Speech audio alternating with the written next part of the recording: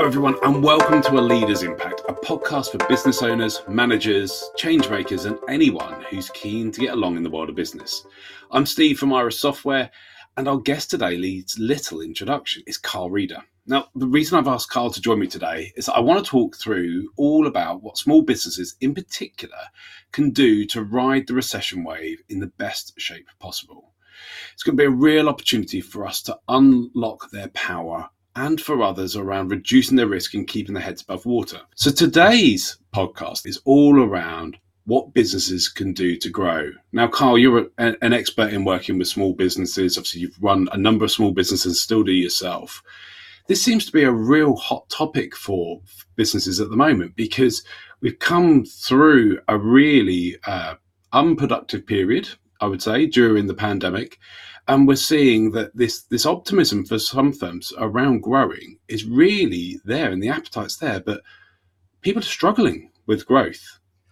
Yeah, it's a really interesting time. So, Steve, first things first, thank you so much for having me on and sharing some of the experiences that I've seen both in my own businesses and in the wider small business community. You're absolutely right.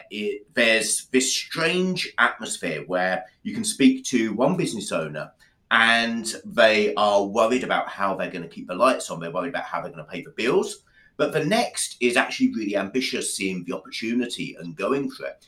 And it's quite unlike any other recession I've seen before. So, Steve, I'm not that old, but I've been through a couple of them. I've been through the dot-com boom in the early 2000s, which, in truth, I believe the UK was relatively insulated from, certainly from a small business perspective.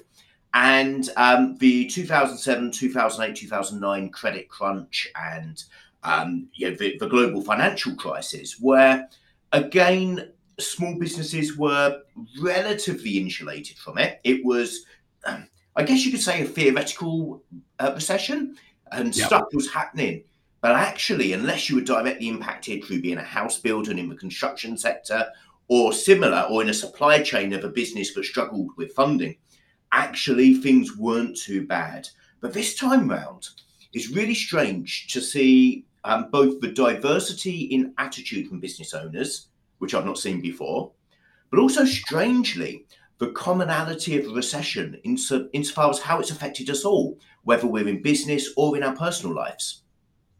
Yeah, it's quite an interesting one, isn't it? The different types of industries and markets that various small businesses are in, it almost doesn't seem to make too much of a difference now. It feels like everyone's been affected, maybe to different levels. Certainly if you look at the hospitality sector over the last 2 years has really been impacted. And obviously they've got very much a growth mindset now to try and drive that forwards. But it does seem that certainly some of the research I've been reading around is that 50% of small business leaders are saying that they're quite optimistic around growth and that they're going to see that kind of continue to grow as the economy starts to bounce back. So are there things that firms should be looking at right now as small businesses that could start to show them where the growth is? Are there indicators already out there that they can go, okay, I can see that signpost. Now's the time to start thinking about it a bit more? Hey, definitely. So there's a few things here. First things first, I think we need to acknowledge the changing landscape as of today versus previous recessions and in fact previous good times as well. So the pandemic, whilst it had a horrific impact economically and societally from a health perspective and so on, actually one of the very few silver linings of that cloud was that technology was embraced a whole lot more. So, and I don't just mean the technology that we use in our businesses. Often, Steve, people like you and I will talk about technology and we will automatically think of instant messaging and video calls and the way that it allowed us to do our work from the comfort of our bedroom. However, when we're talking about the wider society, how did technology get impacted? Well, very simply, we had a huge proportion of people who had never shopped online before, all of a sudden were getting their groceries either delivered at home or they were collecting them on a click and collect basis. They were starting to use services such as Deliveroo and so on. There was a whole societal shift in as far as the adoption of technology. And with that became, a change in both buying behavior, what it was that we were looking for from the purchases that we were making. I think that we cut out a lot of the middle ground of collecting stuff, because for the first time in our lives, we had to live around that stuff. But what was actually quite rare was toilet paper and experiences. We had to get the necessities. They were a struggle to get hold of. And we wanted something that gave us a little bit of difference from the mundane day-to-day during the pandemic, which I guess is one of the reasons why, if we were to look back in hindsight at the pandemic, the Eat Out to Help Out scheme did so well, was because it was just a novelty. If we cast our minds back to July, August 2020, it was a novelty to actually eat somewhere that wasn't your own kitchen. So there's been this shift in buyer behavior, buyers' ability to use technology. And again, I'm not talking about those who were already internet savvy and so on. I'm talking about the mass market here. And businesses are seeing a very real opportunity in that. So if we take a couple of granular examples, I mean, you touched on hospitality and the hospitality sector looking to trade through this. We know that sector has been decimated by COVID. It was also, alongside that, it's been decimated by Brexit. There's a talent shortage in that world. They're struggling to recruit. And it seems like madness that there's such low unemployment during a recession. That's one of the real quirks that we're facing at the moment, and one of the challenges when it comes to stagflation, which we might touch on that stuff later on. But when we look at the businesses, what are they doing to try and overcome this? Well, they understand that their buyer behaviour has changed. So restaurants are continuing to provide takeaways where they might never have done before. Certainly before COVID, who would have imagined that restaurants that are nearly at, and probably there are some that are at Michelin star quality, would provide a takeaway? That would have been unheard of before 2020. But now that's fairly standard and an additional revenue stream that people are looking to put in. I think if we were to take a step back from that and look at the macro, I think that businesses also understand whether it's down to government policy, whether it's down to a realization of family illnesses or, very worst case, bereavements during COVID. A number of circumstances have come to play where business owners have realized that actually they've got one crack at this. And I think that if we were to take the profile small business entrepreneur who is quite ambitious, had a dream when they started up, you wouldn't do this stuff. You wouldn't risk your monthly salary and you wouldn't risk your weekends and evenings just because you wanted to do the same as you're doing in a job. There's obviously a drive that makes you make that jump in the first place. I think that added realization that the government isn't necessarily going to help you. Certainly with the recent announcements, they've not been particularly small business friendly. You know that actually there's one crack and there's potentially illness or worse just around the corner. I think entrepreneurs are actually really engaging their entrepreneurial abilities, their ability to pivot quickly, their ability to make decisions quickly, and channeling that in a way that is actually quite exciting for the future of UK PLC. And it does feel that ability to pivot is innate in entrepreneurs, right? But it kind of goes beyond that they're often faced with a lot of different challenges, even before kind of pandemic and the incoming recession, that these businesses are very light and nimble generally for small businesses. So that ability to pivot is kind of innate, and it's something that they've got to be able to go and do to see out the competition around changes in buying behavior like we've just discussed there. But in that side of things, it can be quite difficult to kind of pivot when you don't know what the future holds.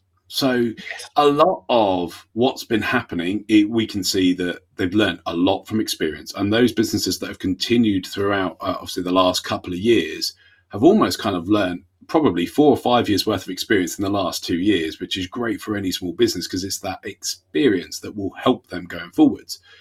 But going forwards, the next couple of years almost feels more uncertain than what we've had from the last couple of years. And I know, looking at some of the statistics behind it, the fact that the number of small businesses in the UK has declined for the first time in a number of years, which we've seen a boom over the last few years. And for it to decline kind of says that there are those that haven't been able to pivot and unfortunately have had to close shop.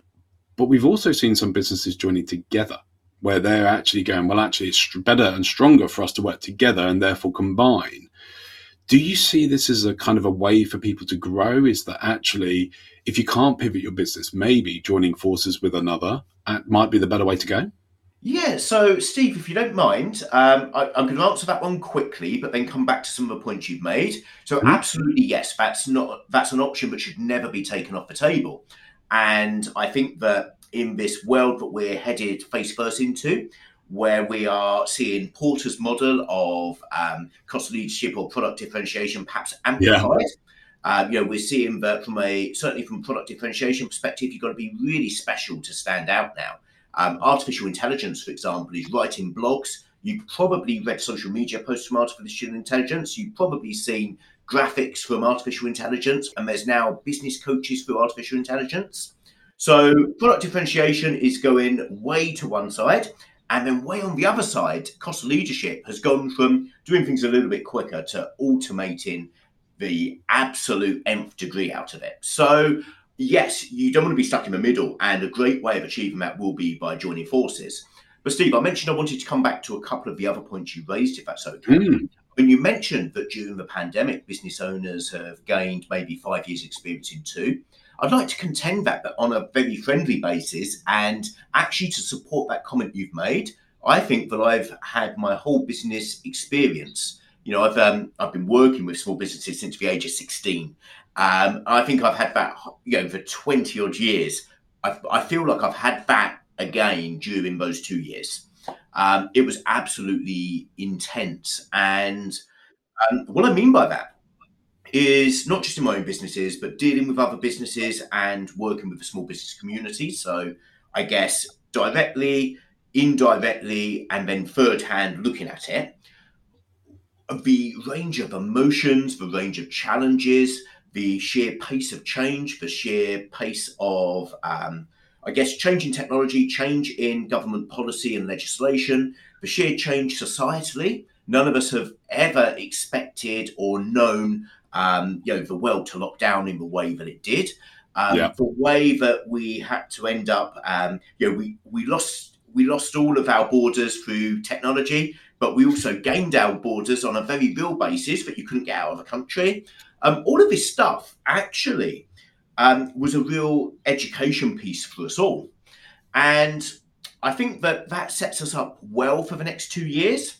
The challenge with it is a lot of us are battered and bruised after the pandemic. I know I certainly am. I'm still waiting for my holiday, and it's about 3 years in. And I'm sure that will resonate with other people listening to this, that actually the downtime that we had hoped for, the roaring 20s, haven't quite come yet.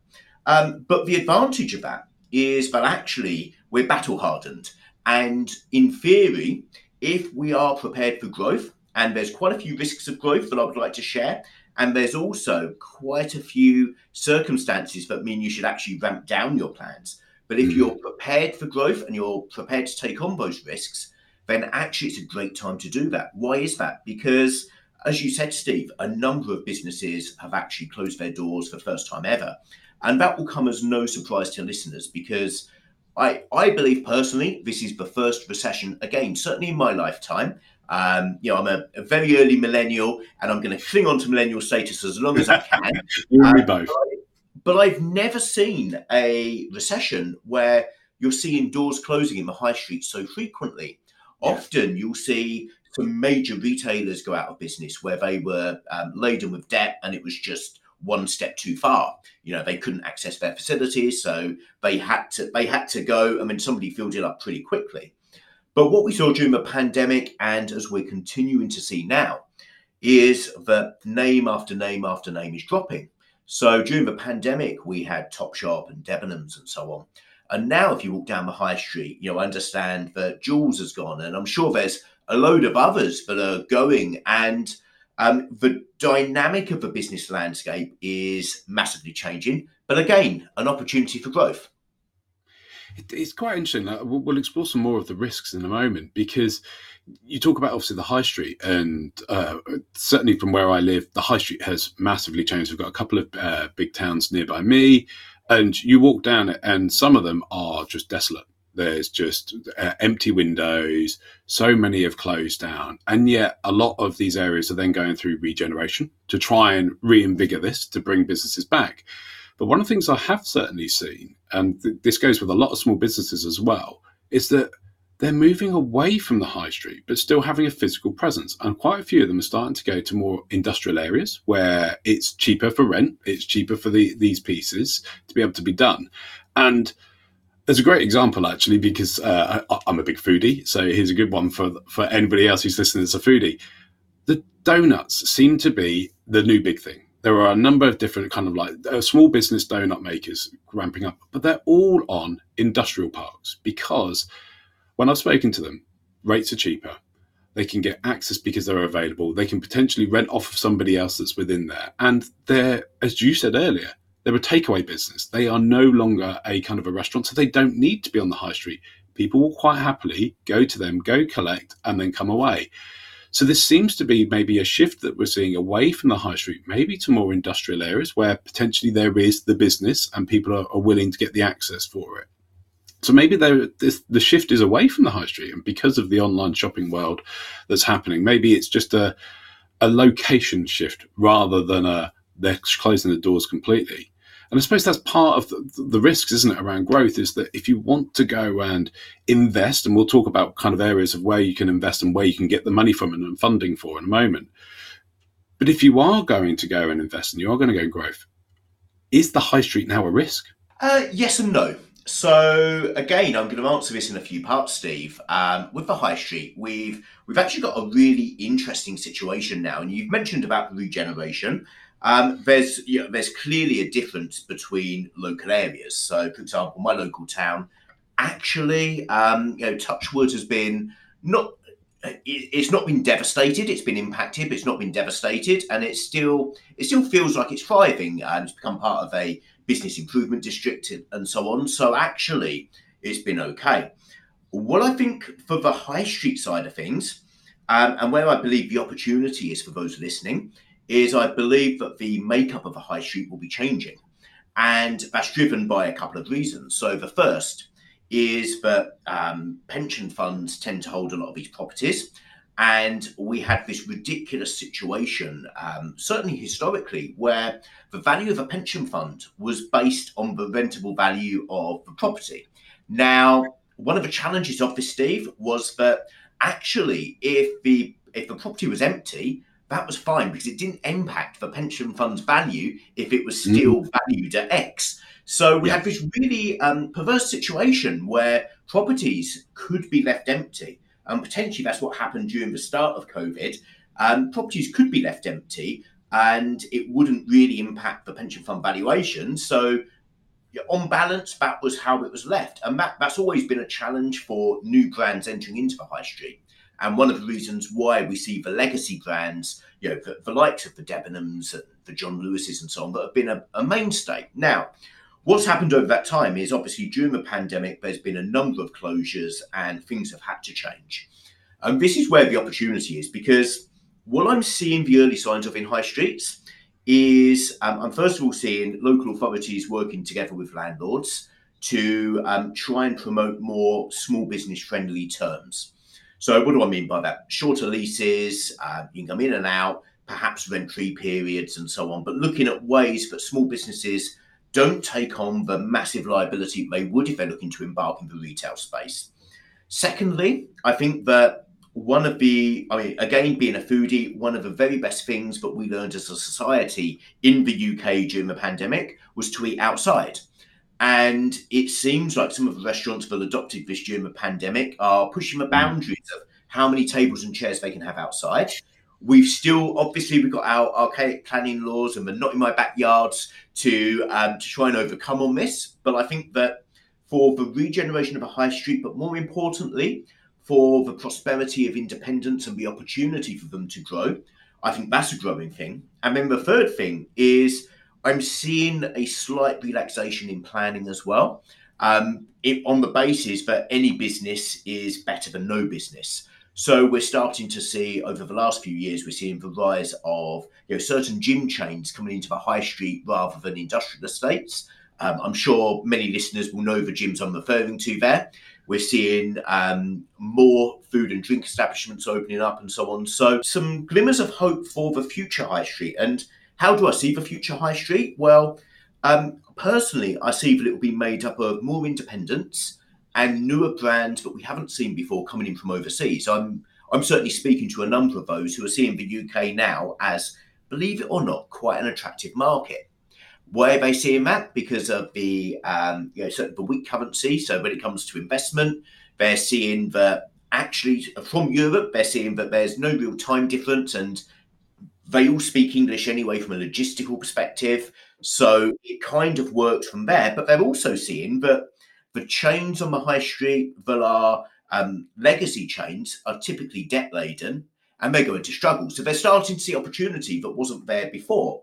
So the high street, I believe, is an opportunity for some, and it is an opportunity for independents. We've obviously got the societal shift again during the pandemic of people wanting to support their community, wanting to shop small, wanting to support those that supported them during the pandemic. So I think that I'm mixed on the high street. I think there's a positive outlook for some businesses, particularly small businesses.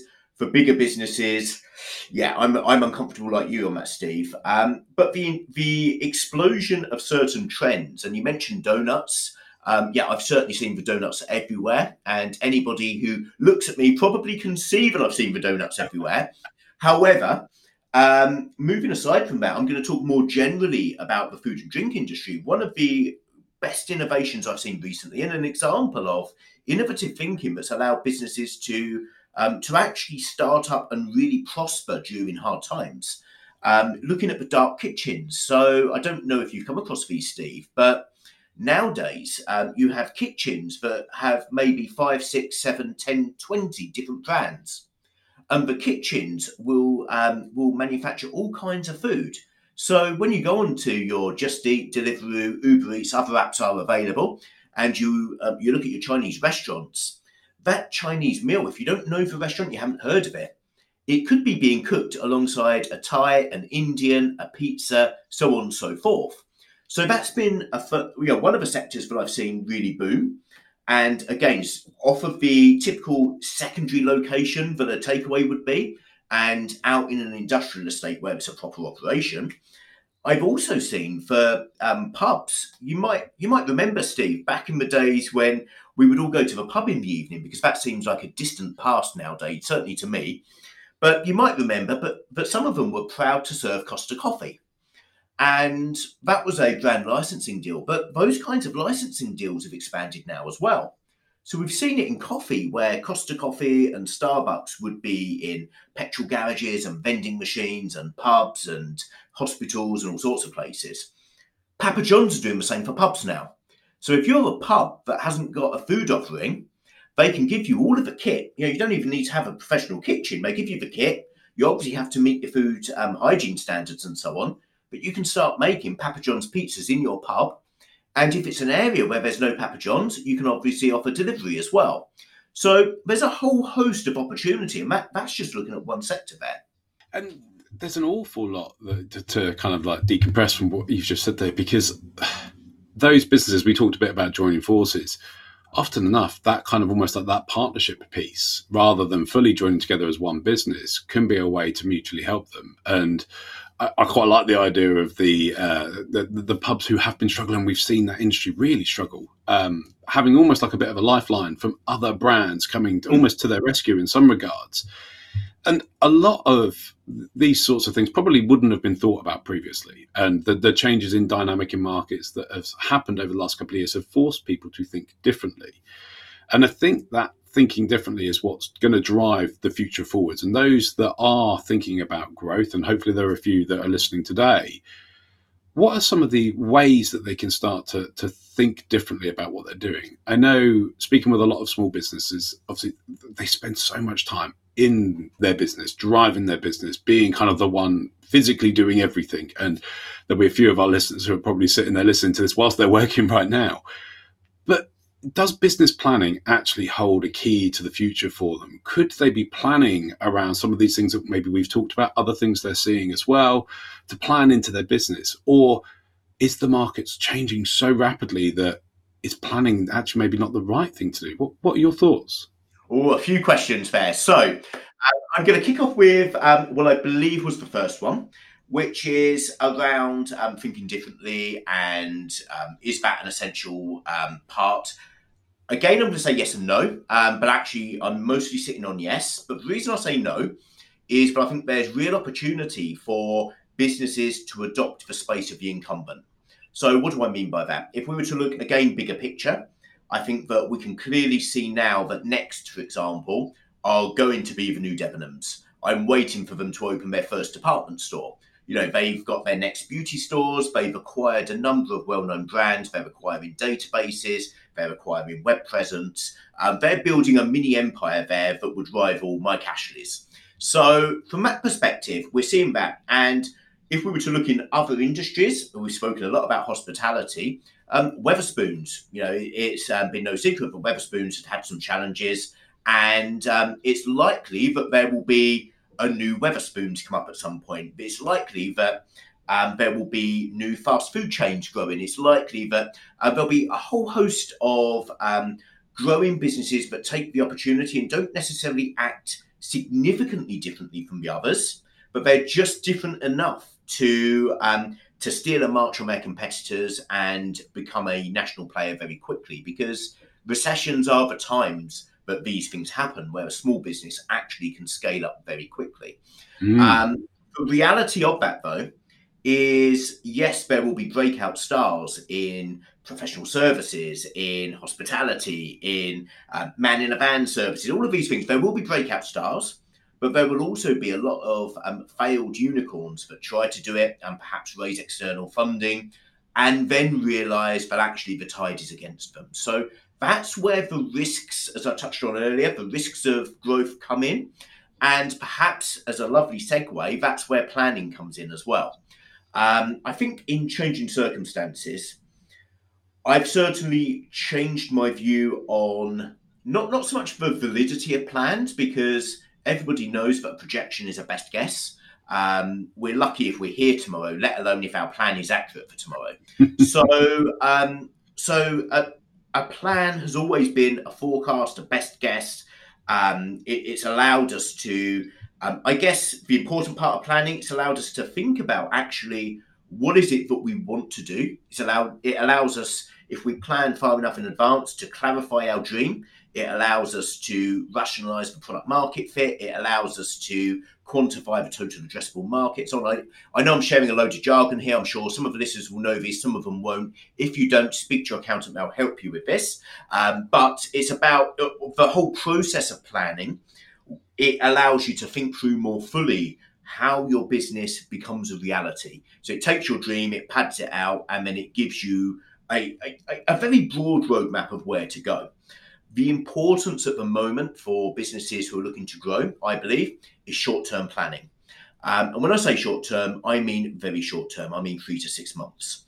And we're all used to seeing 3-year, 5-year projections for the bank. Let's be honest, they're not worth the paper they're written on at the moment. Even in ordinary times, you've got more chance of winning the lottery than getting every single number in your business plan correct.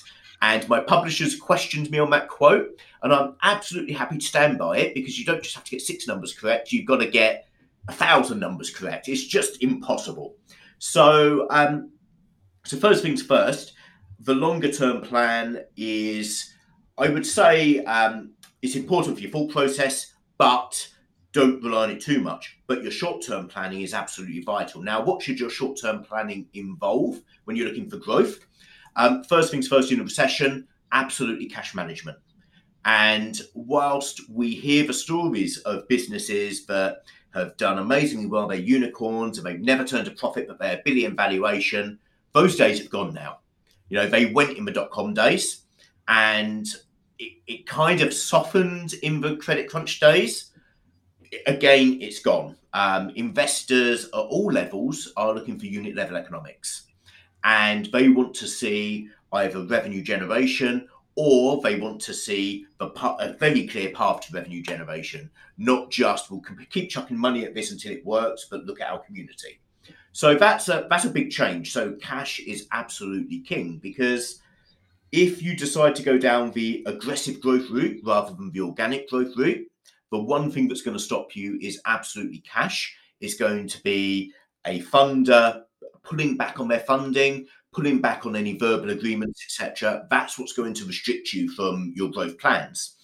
In terms of other areas of planning, and this probably impacts organic businesses more than the fast growth businesses now.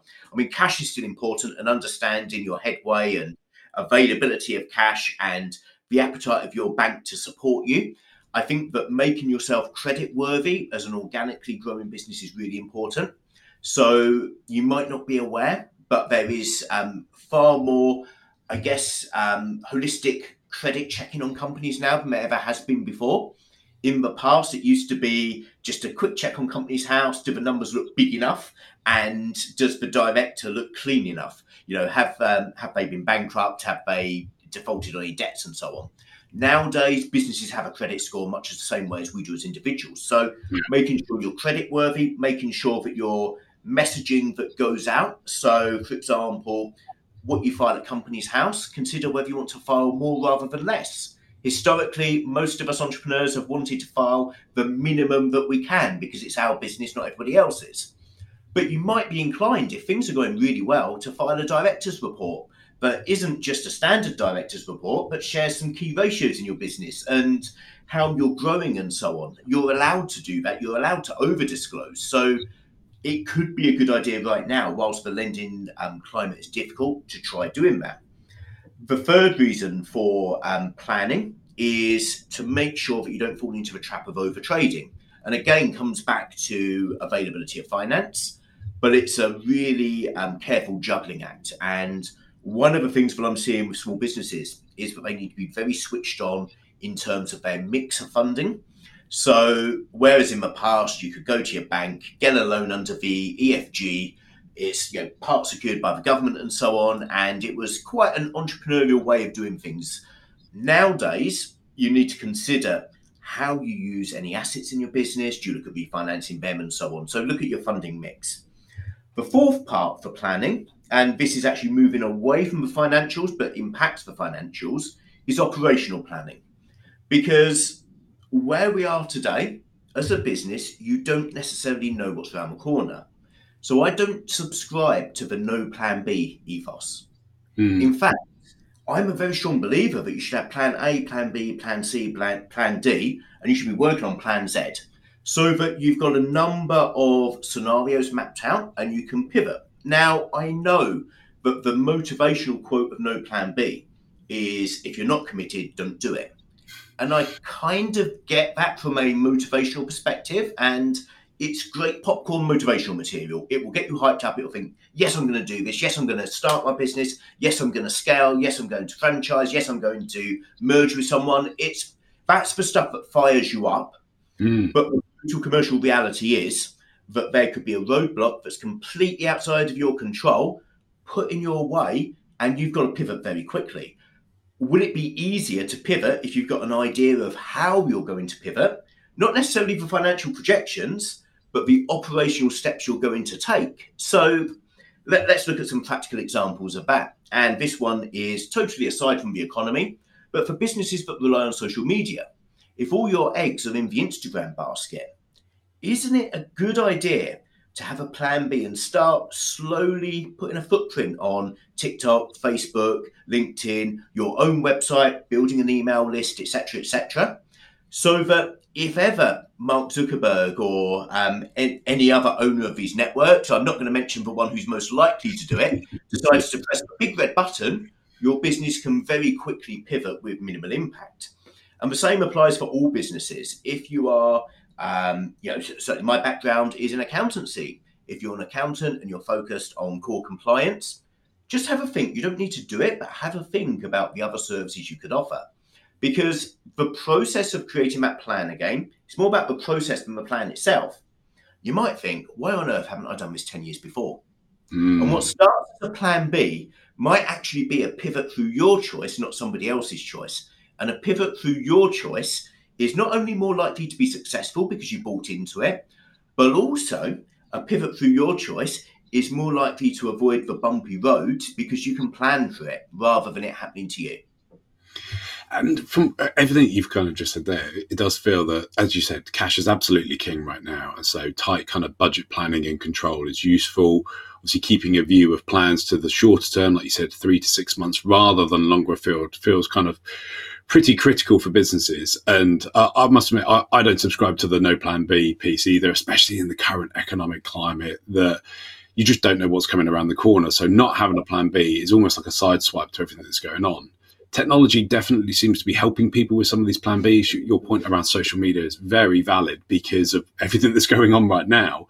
There are platforms out there that allow you to build up your followers in multiple different social medias at the same time with just one source of content. So that really does help people to try these new things and build up a plan B, C, D, certainly in the social media space. I also think, Steve, diversification of all types is important at the moment because we're in such a rapid period of change.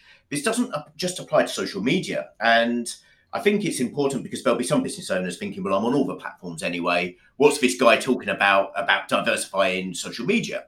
I genuinely think that now is the time to be testing and measuring, to be looking at what works and what doesn't work, and making sure that you've got enough, different strings to your bow, that if something catastrophic happens or if change accelerates in a way that you don't expect it, bear in mind for change over the last 2 years, I don't know the stats for this, but I'm just saying anecdotally from my own view, it's changed far more in the last couple of years, life has, than in the last 20 years.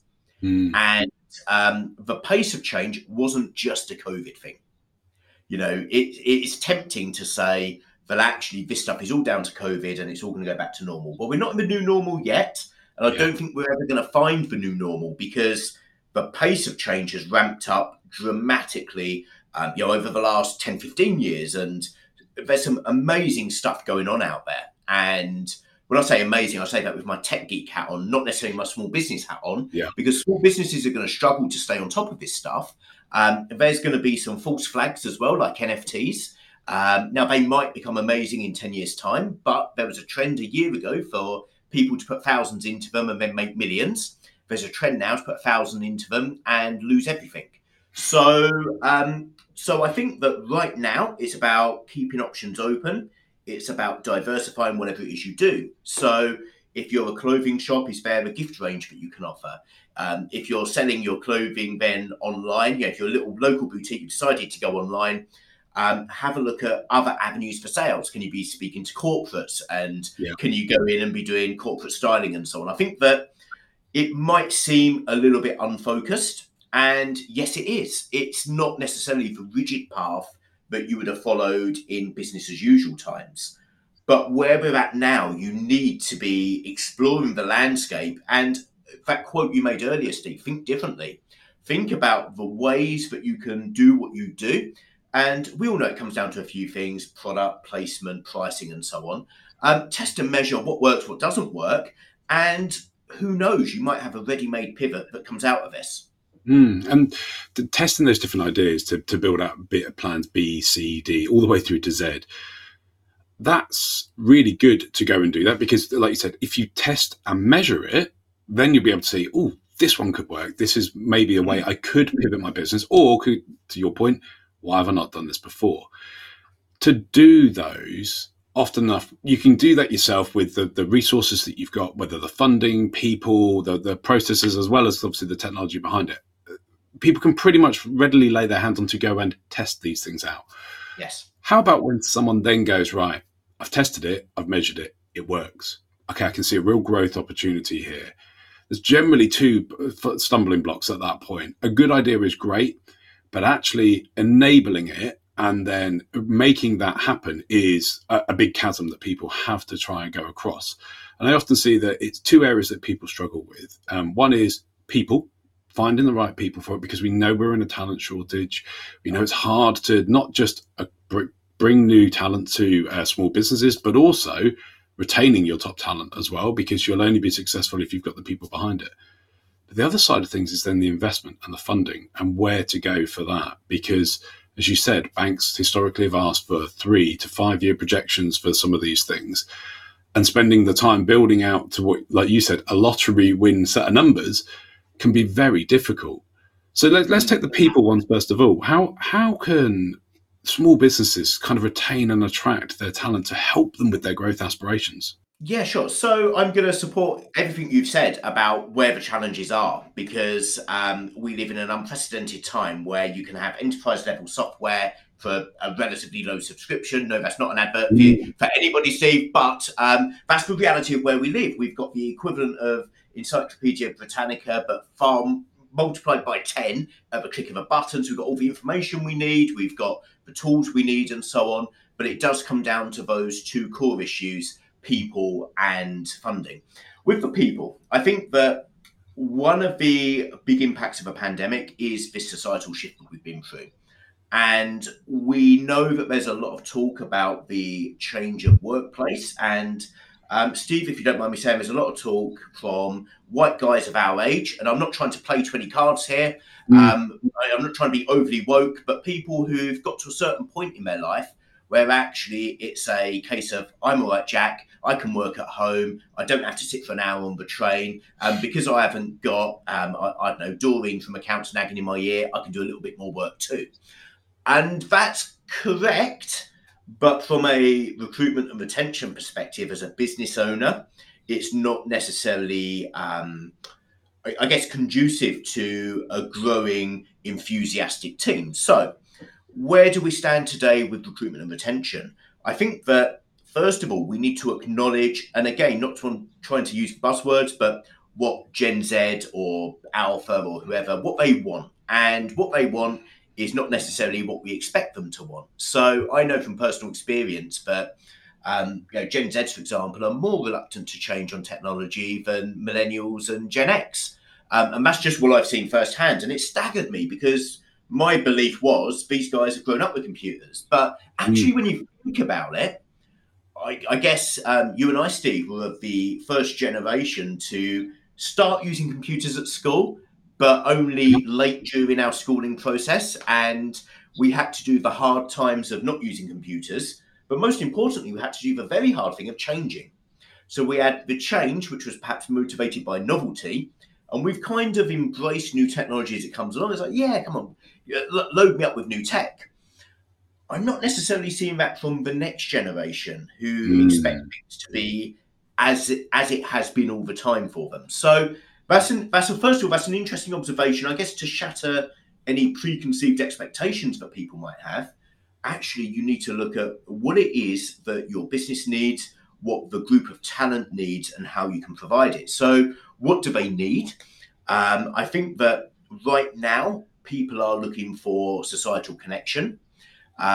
It's a staggering stat. I read a book by a lady called Priya Parker, and it was all about the psychology of huddles and how groups work together. And in that book, there's a number of stats that were raised, but one of them was that in the US, I believe, and please don't quote me on this, but I believe it was 2/3 of people hadn't met their colleagues. Yeah. Okay. And that is staggering, because they were recruited during the pandemic. They'd either always been remote, recruited during the pandemic, whatever. And these are people where they are probably used to dealing with people. So there's a societal need there. And she goes on to talking about how hybrid meetings are flawed and so on and so forth. And generally, the general gist of it is, look, guys, we're still working this stuff out. So from a recruitment perspective, I think that you need to be demonstrating that you're giving people what they need, whether that's working environment, whether that's pay. Thankfully, from the talent shortage perspective, I've noticed that the pay demands have dropped now. And I'm saying that at the time of recording. Certainly 6 months ago, pay increases were one of the real worrying factors as we headed into a recession. That seems to have leveled out now. And that's a need for security that team members are looking for. But also, I think that staff members of all ages, we focused on Gen Zs. I don't know why I went down that path, but I'm now going to look at everybody. I think everybody is now looking for a culture where they believe they fit, over and above career progression, so on and so forth. Because if they fit and it's what they like to do and what they're good at, the career progression just happens. But I don't believe that people today of any age, of any demographic. I don't believe they're solely looking for working 18 hours a day like the people before them might have done, sleeping at the desk in a sleeping bag. They're actually looking for the culture and the balance. But again, might have come from that one life sentiment that we've had during the pandemic. And when it comes to retention, because obviously that's the second part of this equation, because it's a whole lot easier to recruit when you retain your staff as well. Because you've got less people to find and you don't have those awkward questions of, why is there a conveyor door? And I can see team members constantly going out. To look at that side of things, it's not the ping pong table. It's not the superficial values and vision and so on, but it's actually about really considering this stuff and making sure that it permeates through the business. So if you've got a vision, you need to make sure that it's not just on your website and your business plan that you give to the bank, but all of your team members not just know it, but they love it. They talk to people about it. They're energetic about it. It's part of what they do. The values, again, rather than just picking words that look like what somebody in your business should be doing, you actually have to live and breathe them, make sure that you manage those values as well, have appraisal processes for them and so on. There's a whole piece around building a culture. But ultimately, in this more detached world that we live in right now, and who knows what this so-called new normal will look like, but at the moment, we're semi-detached from each other because, let's be honest, Steve, 5 years ago, we would have been doing this interview in a studio. We're now doing it through video call. Indeed. Where we're at right now, we need to ramp up our communication of this stuff, and we need to really make sure that everybody's almost bored of hearing about it because it gets diluted. When it's not a face-to-face conversation, you can't see the whites of your eyeballs and the touch of a handshake. It actually needs to be focused on more than ever. So from a people perspective, it feels like bringing a more social aspect to it, bringing people together, the face-to-face element that we've lost for the last few years, bringing that back will certainly help from acquiring new talent or retaining it. The flip side of that then is the investment for growth. Because yes, if a business is cash rich, maybe they will be able to go and fund their own investments. But let's be honest, most small businesses don't have a ready pot of cash to go to.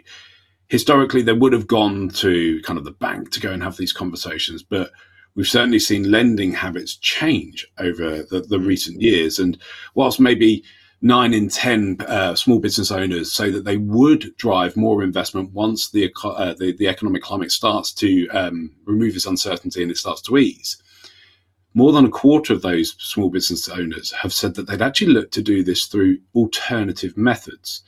Some of them, and certainly some of the stats we've seen, is that a quarter of people are saying that they might go and look for attracting angel investors. Another quarter have said that they might go and secure it against commercial mortgages. Others are looking at whether they use personal loans into their own business, which we've seen a lot of small business owners doing. But there's a growth in people starting to use more bank overdrafts, looking for grants. Now, grants is a big topic, and we probably won't be able to cover it today, but there's actually more available to people than anybody ever thinks. And going and having a look and maybe, as you mentioned earlier, speaking to your accountant who probably knows a lot of what you could be able to apply for could be a good way of sourcing it. But we're seeing the growth of these alternative lenders for SMEs as well. Do we think that this is a fad, or do we think this is a change in the dynamic for investment funding? Yeah, so I think it's a continuing change. And yes, we've seen a massive growth in third-party lenders. But again, that was happening back when I wrote my first book, Startup Coach. I was writing about the likes of Funding Circle and I can't remember the other names of a peer-to-peer lending, which was quite a new space back then. And crowdfunding was quite a new space back in 2015. So we're seeing an expansion in it. I think that, first things first, I would just want to address from a financing perspective, the very best funding that you can put into your business is funding that you can deliver yourself. And I'm not talking about remortgage your house and put it in. Yeah. I mean the cash you can extract from your business as it stands. So whilst I think it's incredibly naive to stop marketing during a recession, if you're struggling for new work, why would you turn off the tap that gives you new work? Yeah, that just kind of doesn't make sense to me. Whilst I think it's naive to cut entire functions of a business, it is wise to review your spend and return on investment. Yeah. It's wise to be looking at your debtors and creditors days. Are you paying people too quickly but not getting paid quickly enough? It's wise to be looking at your bad debts, and is there a way to secure income earlier so that you don't fall foul of bad debts and so on. Look at ways to make sure that your business is geared up for cash generation rather than living in the fluffy times that we were living in before. And, while some might not feel that it was fluffy times, it was fluffy times because, let's be honest, we had started to move into the subscription economy since probably 2012, I would say, where we all started subscribing for stuff rather than buying it. And we don't look at the subscriptions. And many of us now are probably looking through our bank statements. We're probably thinking, do I need that subscription for that that gin box that I've not opened for 3 months? Or do I need this subscription or that subscription? We should be doing the same in our business. Yeah. So we should be looking at all of our costs, all of our overheads, looking at the efficiencies in our business, looking at where we can build marginal gains in what we do. Yes, we all aspire to be a paperless office. It might just be move the photocopier closer to your team members. If it saves 2 seconds per trip, who knows what they can do in that time once it's built up over the week. So there's loads of stuff we can do internally to, I guess, reduce the need for funding. And that's the important word, need, because actually, I think that what we need to do in the world we're in today, and if we've got growth aspirations, is not need funding, but want funding. We want to be attacking this proactively, and again, having the different options where we know the unit level economics of our business works. We know that we're making a turn on our product and we've got X, whatever we're offering. If we're offering accountancy, if we're offering architecture, if we're offering dentistry, if we're offering physical widgets, whatever we're doing, we want to know that we're making a margin on those, and that if we don't get the funding, we can still be a skinnier, profitable business that generates cash. So I think that having that grounding then turns the funding from a need to a want. And when it's a want rather than a need, actually, surprise, surprise, you're a whole lot more attractive to lenders because they know that you don't need their money to pay the wage bill at the end of the month or whatever. So for a small business owner, as you said, Steve, there's the rhetoric from the government, which really frustrates me. I hope you don't mind me sharing this opinion, but it really frustrates me when I was hearing that small businesses are sat on more money than they've ever been sat on before, because that's not the reality I'm seeing. That's not the reality I've seen in 99.9% of businesses. I think there were some businesses who perhaps maybe didn't need some of the government support schemes and took them, and might have been sensible and retained that money rather than buying the Range Rover. So there might be some, but the average small business owner, and I'm sure that many entrepreneurs on this call listening, it will resonate with them that actually they've got to be more careful with their money as it stands in a tougher climate anyway to get funding. So as it's a tougher climate, look, the banks, in my experience, what I've seen over the last few months, are tightening their books dramatically. We're starting to see some glimmers of hope. So, for example, one high street bank has opened up their RLS lending to non-bank customers now for the first time. Those of you listening might know the challenges with bounce back loans and so on, where if you didn't bank with the bank that you wanted to get it from, you really struggled to get one and people weren't taking new applications. That stuff's opening up now, but the criteria is tightening. So I guess for mainstream banks, it's more challenging to access finance. We have to remember they're still in the business of funding. So there is a tipping point and good deals will get funded, but it's those marginal deals that will have a challenge. And the difference we're seeing right now, so this is hot off the press, Steve, is what makes a marginal deal isn't necessarily that it's cutting it fine on the ratios that they use. Banks will tend to use ratios such as interest cover and so on to check affordability. It's not so much on that, it's actually around the sectors that they're prepared to tolerate. And if it's not in a hot sector that they want to be in, then you could find there's just a blanket no on your sector. So this is where the alternative lenders and funders come in. So we've seen a massive growth in the alternative lenders. Some of them are more similar to payday loans. Others are just genuinely bridging that gap between a reasonable business, not a great business, but a reasonable business case, and a no from the bank. and they're looking to bridge that by maybe 1% or 2% more. I think for growing businesses, they need to first of all consider, before they look at whether to go alternative lender versus bank lender, etc., they first of all need to make the fundamental decision of equity versus debt investment and understand the pros and cons of each. Very simply, equity investment is probably more expensive long term, but might be your only option. Debt investment is actually quite cash intensive, and whilst the interest has got tax relief on it and so on, it's tougher to get and can be a trap if you've got a lot of debt finance and it's all repaid within a short period of time, you can't get it refinanced.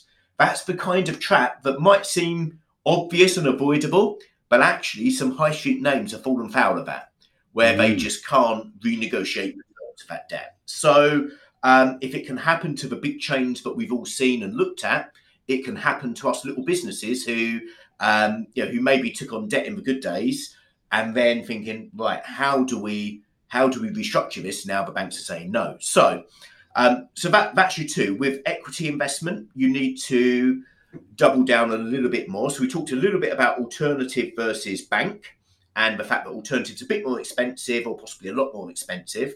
Bank is pretty good, but it's tougher to get. With equity, you need to understand your investors' aspirations and the match between you, because there's a big difference. We talk about equity investment as if it's just one big thing.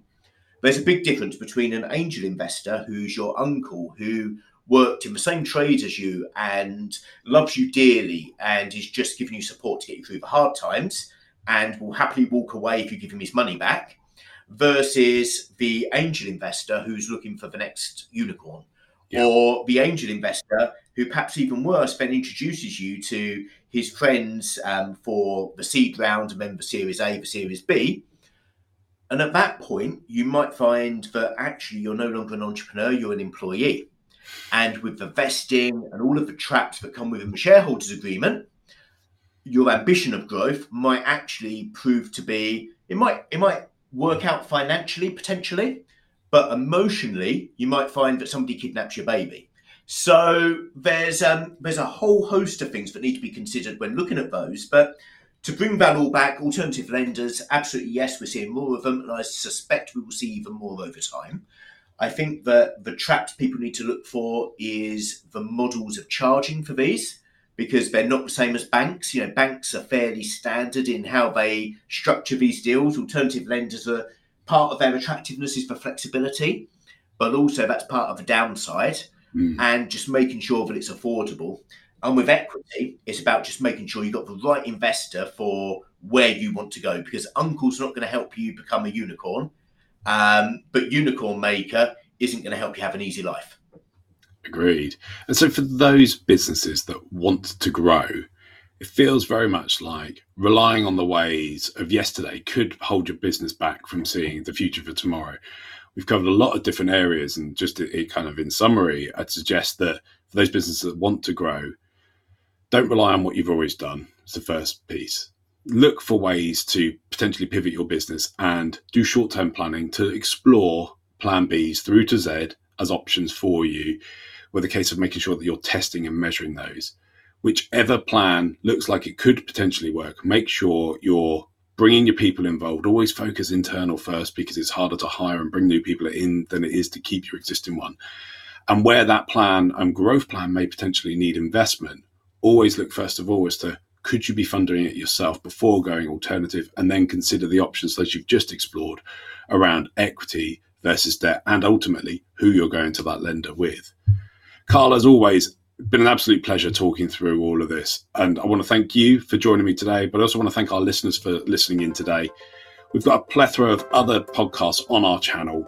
So if you found this valuable, please do hit the subscribe button, and don't forget to seek us out on all the usual social media platforms.